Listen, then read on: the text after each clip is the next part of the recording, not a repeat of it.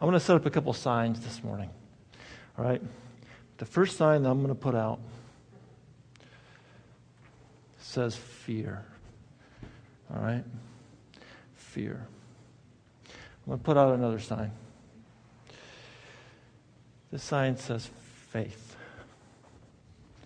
This morning I'm going to talk about fear and faith from God's Word for a few moments, and I'm going to especially talk about how fear and faith have such a big part of our Christian journey. All right, now this is what I mean when I say Christian journey. I mean that if you have a Christian journey, then that means that at some point in your life, so you have realized that you have sin that's in your heart. And that sin is a barrier between you and God. All right? There's nothing that you can do to get rid of that sin. All right? Nothing you do. And people try a lot of different things. Nothing you can do can remove that sin. John 3:16 tells us, God so loved the world that he gave his only Son, that whoever believes in him should not perish but have everlasting life. All right? So, God, because he loves us so much, sent his Son down into the world. And his Son Jesus was born and he grew up and he lived a perfect life. He never sinned because Jesus was God in the form of his Son. All right? And some men did not like that Jesus was saying that he was God's Son. So they nailed Jesus to a cross. And they put him in the grave. But 3 days later, Jesus rose from the grave. All right? And now you and I can have our sins forgiven and removed. It's possible now for you and I to have a walk with God and to have a relationship with God. But what God wants from us is to go to him and to confess the sinfulness that we have. Go to him and say, God, I am a sinner. Please forgive me in the name of Jesus who died for me. Please forgive me my sin. I give my life to you. That's what God wants. As soon as that happens, then you start your Christian journey. Okay, now throughout your Christian journey, God is going to come to you many times, and he's going to speak to your heart. And God is going to ask you to be available to him. All right, to be available for him to work through. Now, but that's tough, because as soon as God does that, then we have to make a choice. Fear or faith? I'm going to talk about fear for just a couple minutes here. Fear involves things like comfort. Fear involves things like predictability, security, maybe even things like image, something like a reputation. It could include other things. But when God comes to us, we are oftentimes afraid to say yes. I am available, because we are afraid to lose those things. We are afraid to lose control. It's hard. It's hard. Now, this is the good news about fear, okay? Is that even if we choose fear instead of faith, God will not love you less than he already does. It is impossible for God to love you more or to love you less than he does right now. 1 John 4:8 says, God is love. All right? God defines love. His love for you and for me is perfect all the time. It is perfect all the time. It does not go in degrees. It does not come and go. God loves us perfectly all the time. All right? Now, but we have that choice to make. And the truth of it, too, I'm going to say something else, is that we all spend time here. All right? We all spend time somewhere in the fear camp. All right? That's natural. That's who we are as fallen human beings. We all spend time in the fear camp. Okay? But we have a choice. We don't have to be over here. It's possible for us to choose faith. Not easy. Possible for us to choose faith. Some things that go along with faith are things like not being comfortable. All right? Maybe giving up your security. Maybe not being popular. A lot of other things. not having control. All right? Those things go along with faith. And this is a scary place to be. All right? It's a scary place to be. But when God calls us and He comes to us throughout our Christian life and He asks us to be a part of something, to be someone that He can use for His kingdom, for His work. And it could be all kinds of things. He's going to ask you to do something different than He asked me and asked your neighbor. All right? But God will come to us. And He's going to ask us to be available for Him to work through for His glory. And we've got to decide. We can't just ride the fence forever. We've got to decide. Fear or faith? No or saying yes? And this morning, as we talk about these things, I'm going to draw your attention to the story in the Old Testament. And it's a great story. It's one of my favorite stories, actually. And God comes to a man. God comes to a man, and He asks this man to be a part of His work, to do something very big and very difficult. And God comes to him, and we see this terrific dialogue, a great dialogue between God and this man. All right? And we get some wonderful insight into God's character in this story. And that's very important, because my desire is for us to choose faith, right? And that's probably your desire too, is to choose faith. But for us to do that, it comes down to our decision being rooted in God's character. That's what it's got to be about, because otherwise we aren't strong enough to do that. So I'm going to draw your attention to a story back in the Old Testament, and it's Exodus chapter 3. Exodus chapter 3. So if you have your Bible this morning, I want you to turn to that chapter. God comes to Moses. He comes to Moses, and He asks Moses to be a part of something. Now, before we get into this chapter 3 and 4 of Exodus, I'm going to give you a little background on Moses, okay? Because it's important to kind of know where this story is coming from. Okay, so Moses was born as an Israelite. Okay, now the Israelites were slaves, and they were slaves in Egypt. And things were not going well for the Israelites. They were not being treated very well. In fact, Pharaoh, the king of Egypt, was so afraid that if the Israelites kept growing as far as their numbers go, that somehow they would become organized and leave Egypt. So then he would lose his free labor. Or, even worse, maybe they would fight back. Pharaoh didn't want that to happen, so Pharaoh made a law. And the law was that all the baby boys that were born to the Israelites, they would have to be put to death. All right. Now, of course, Moses' parents did not want to do that. All right. So they'd take Moses. 3 months after he was born, the Bible says they couldn't hide him any longer. So they take him and they put him in a basket. And they take him down to the Nile River to try to hide him there in the Nile River. They put him in the reeds and the grass of the Nile River. Well, of course, as God would have it, God had Pharaoh's daughter come down to the Nile River that day. And she sees Moses. All right. And she sees him. She thinks he's a beautiful baby. She takes him. She basically adopts him. She takes Moses home. All right. Moses, for the next 40 years of his life, is in the palace. He's part of the royal family. Okay, the sermon series is called Everyday People. All right. For the first 40 years of his life, that was not Moses. He was not an everyday person. Moses had all the luxuries and the privileges that a person could think of. All right. He was not ordinary. He was not everyday. But my, oh my, how things can change.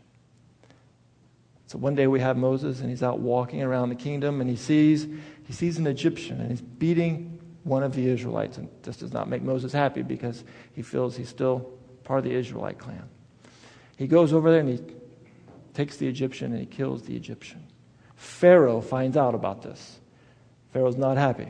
Pharaoh says that he wants Moses dead. All right. Moses leaves. He runs for his life. Moses becomes a shepherd. A shepherd. The first 40 years of Moses' life, Moses was in the palace. The second 40 years of Moses' life, Moses was with the sheep. He was a shepherd. That was the most common, the most everyday, the most ordinary life a person could live as a shepherd. Okay, so Moses is out and he's taking care of the sheep, and one day God comes to Moses after 40 years of taking care of sheep. God comes to Moses and he wants Moses to be involved in something. All right. And this is where we pick up our story. All right. So Moses is out and he's out there taking the sheep, and he sees a bush that's on fire. And the bush doesn't consume. It doesn't burn up. It just keeps burning and burning. So Moses walks over there and he sees the bush. And then God talks to Moses. Follow along with me now in Exodus chapter 3. And this chapter is too long to read the whole thing. I'm going to read part of 3 and part of 4. And I'll just call out the verses as I go along so you can follow. Chapter 3, verse 4. It says that when the Lord saw that he had gone over to look, God called to him from within the bush, "Moses, Moses." And Moses said, "Here I am." Chapter 3, verse 9 says, "So now the cry of the Israelites has reached me, and I have seen the way the Egyptians are treating them. So now go. I am sending you to Pharaoh to bring my people, the Israelites, out of Egypt." But Moses said to God, "Who am I that I should go to Pharaoh and bring the Israelites out of Egypt?" And God said, "I will be with you." Verse 13. So Moses said to God, "Suppose that I go to the Israelites and say to them, 'The God of your fathers has sent me to you,' and they ask me, 'What is his name?' Then what shall I tell them?" God said to Moses, "I am who I am. This is what you are to say to the Israelites. 'I am has sent me to you.'" Chapter 4, verse 10 says, "So Moses said to the Lord, 'Lord, I have never been eloquent, neither in the past, nor since you have spoken to your servant. I am slow of speech and tongue.' The Lord said to him, 'So who gave man his mouth? And who makes him deaf or mute? So who gives him sight? And who makes him blind? Is it not I, the Lord? So now go, and I will help you speak. And I will teach you what to say.' But Moses said, 'Oh Lord, please send someone else to do it.' Then the Lord's anger burned against Moses, and he said, 'What about your brother Aaron?' Verse 16, it says, 'So he will speak to the people for you. And it will be as if he were your mouth, and as if you were God to him. But take the staff in your hand, so you can perform some miraculous signs with it.'" So here's God, and he's having this dialogue to Moses. And he's called Moses to be open to his work, to be available to him. And Moses has to make a choice. And during this dialogue, we see some terrific things about God's character that's important for us to remember. Because again, it's my desire to live by faith, and I think it's your desire. It's my desire to have all of us live by faith. But there's some things about God's character that we've got to remember. And we see Moses here, and he's approached by God. He's talking to God. And Moses is this man that God used in incredible ways. And even Moses is standing here between fear and faith. What to do? Fear and faith. And the first thing I want to point to you out about this passage is in Exodus chapter 3, verse 11. It says, "But Moses said to God, 'Who am I that I should go to Pharaoh and bring the Israelites out of Egypt?'" Okay, so this is Dan's paraphrased verse. This is Dan's paraphrased edition of that verse. Okay, here's Moses, and he's talking to God. And he says, "Oh, God, who am I? Who am I? I am only a shepherd. God, not only am I a shepherd, I am a stuttering shepherd. Not only am I a stuttering shepherd, I am a stuttering shepherd that is on the run from Egypt for murder. I'm wanted for murder. Oh, God, there has got to be someone among the Israelites more qualified than I am. There's got to be someone among the Israelites with more skill, more ability, better talents, someone more suited for this than me. Friends, have you ever had yourself or found yourself saying the same thing to God? I have. Right? Sometimes God asks me to do something and I'm like, God, your timing's not right. God, I think you're mistaking me for someone else. Someone who can do this, right? I'm sure we've all been in the same shoes. Let's think about Moses for a second, okay? God could have called Moses when he was in the palace, right? God could have called Moses when he was in the palace. He had 40 years to call Moses when he was in the palace, but God didn't do it. And this is why. Because God shares his glory with no one. God shares his glory with no one. And if God would have called Moses during the time that he was in the palace, sure, the Israelites would have been set free. But Moses and the Israelites and the Egyptians and the world around them would have given glory and credit to that powerful, strong, wonderful Moses. And God shares his glory with no one. So God waits till Moses is at a very weak place in his life as a shepherd. A stuttering shepherd wanted for murder on the run. Friends, I wholeheartedly believe that God will call you and he calls me when we are weak. God wants to use us at a time when we are weak and in our weaknesses, because God shares his glory with no one. And when God works through you to do something great for his kingdom, he wants to make sure you understand, your family understands, your church understands, your co-workers understand, everyone around you understands it's God at work and not you. God deserves the glory, and he will receive all the glory because he is the creator of the world and savior of our souls. He wants, demands, and will receive complete glory, and he oftentimes calls us when we are weak, because then the world around us and ourselves see that it's God at work. Because it's so easy when something goes well to become a little prideful, isn't it? Just a little prideful. And then before long, boy, it blows up, right? And then we're more than happy to take the glory for something. But God calls us when we are weak so that he receives the glory. This is the second thing that I want to focus in on today. Exodus chapter 3, verse 14. God said to Moses, I am who I am. This is what you are to say to the Israelites. I am has sent me to you. That's awesome. It's important to remember now that back here in this day and age, that a person's name and identity, they were all wrapped up together. Okay, it was very important, a person's name. So Moses knew that should he go to the Israelites and tell them, I have come to set you free, that they would ask, oh yeah, well, who's this God who sent you? What's his name? Moses needed a name. And God says, you tell them, I am has sent me to you. I am. That's awesome. This is what God was telling Moses. I am everything I need to be to complete my mission through you. I am everything I need to be to complete my mission through you, Moses. I'm going to say it one more time. This time I want you to silently put your name there at the end of that sentence.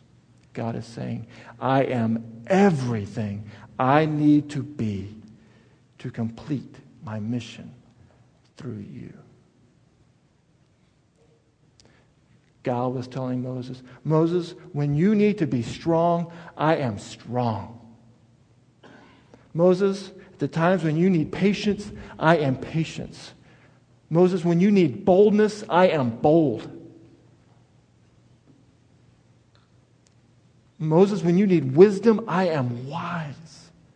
Friends, we serve an all-sufficient, all-powerful God who will never, ever call us to serve Him and not give us what we need. He loves us too much. But it is so scary.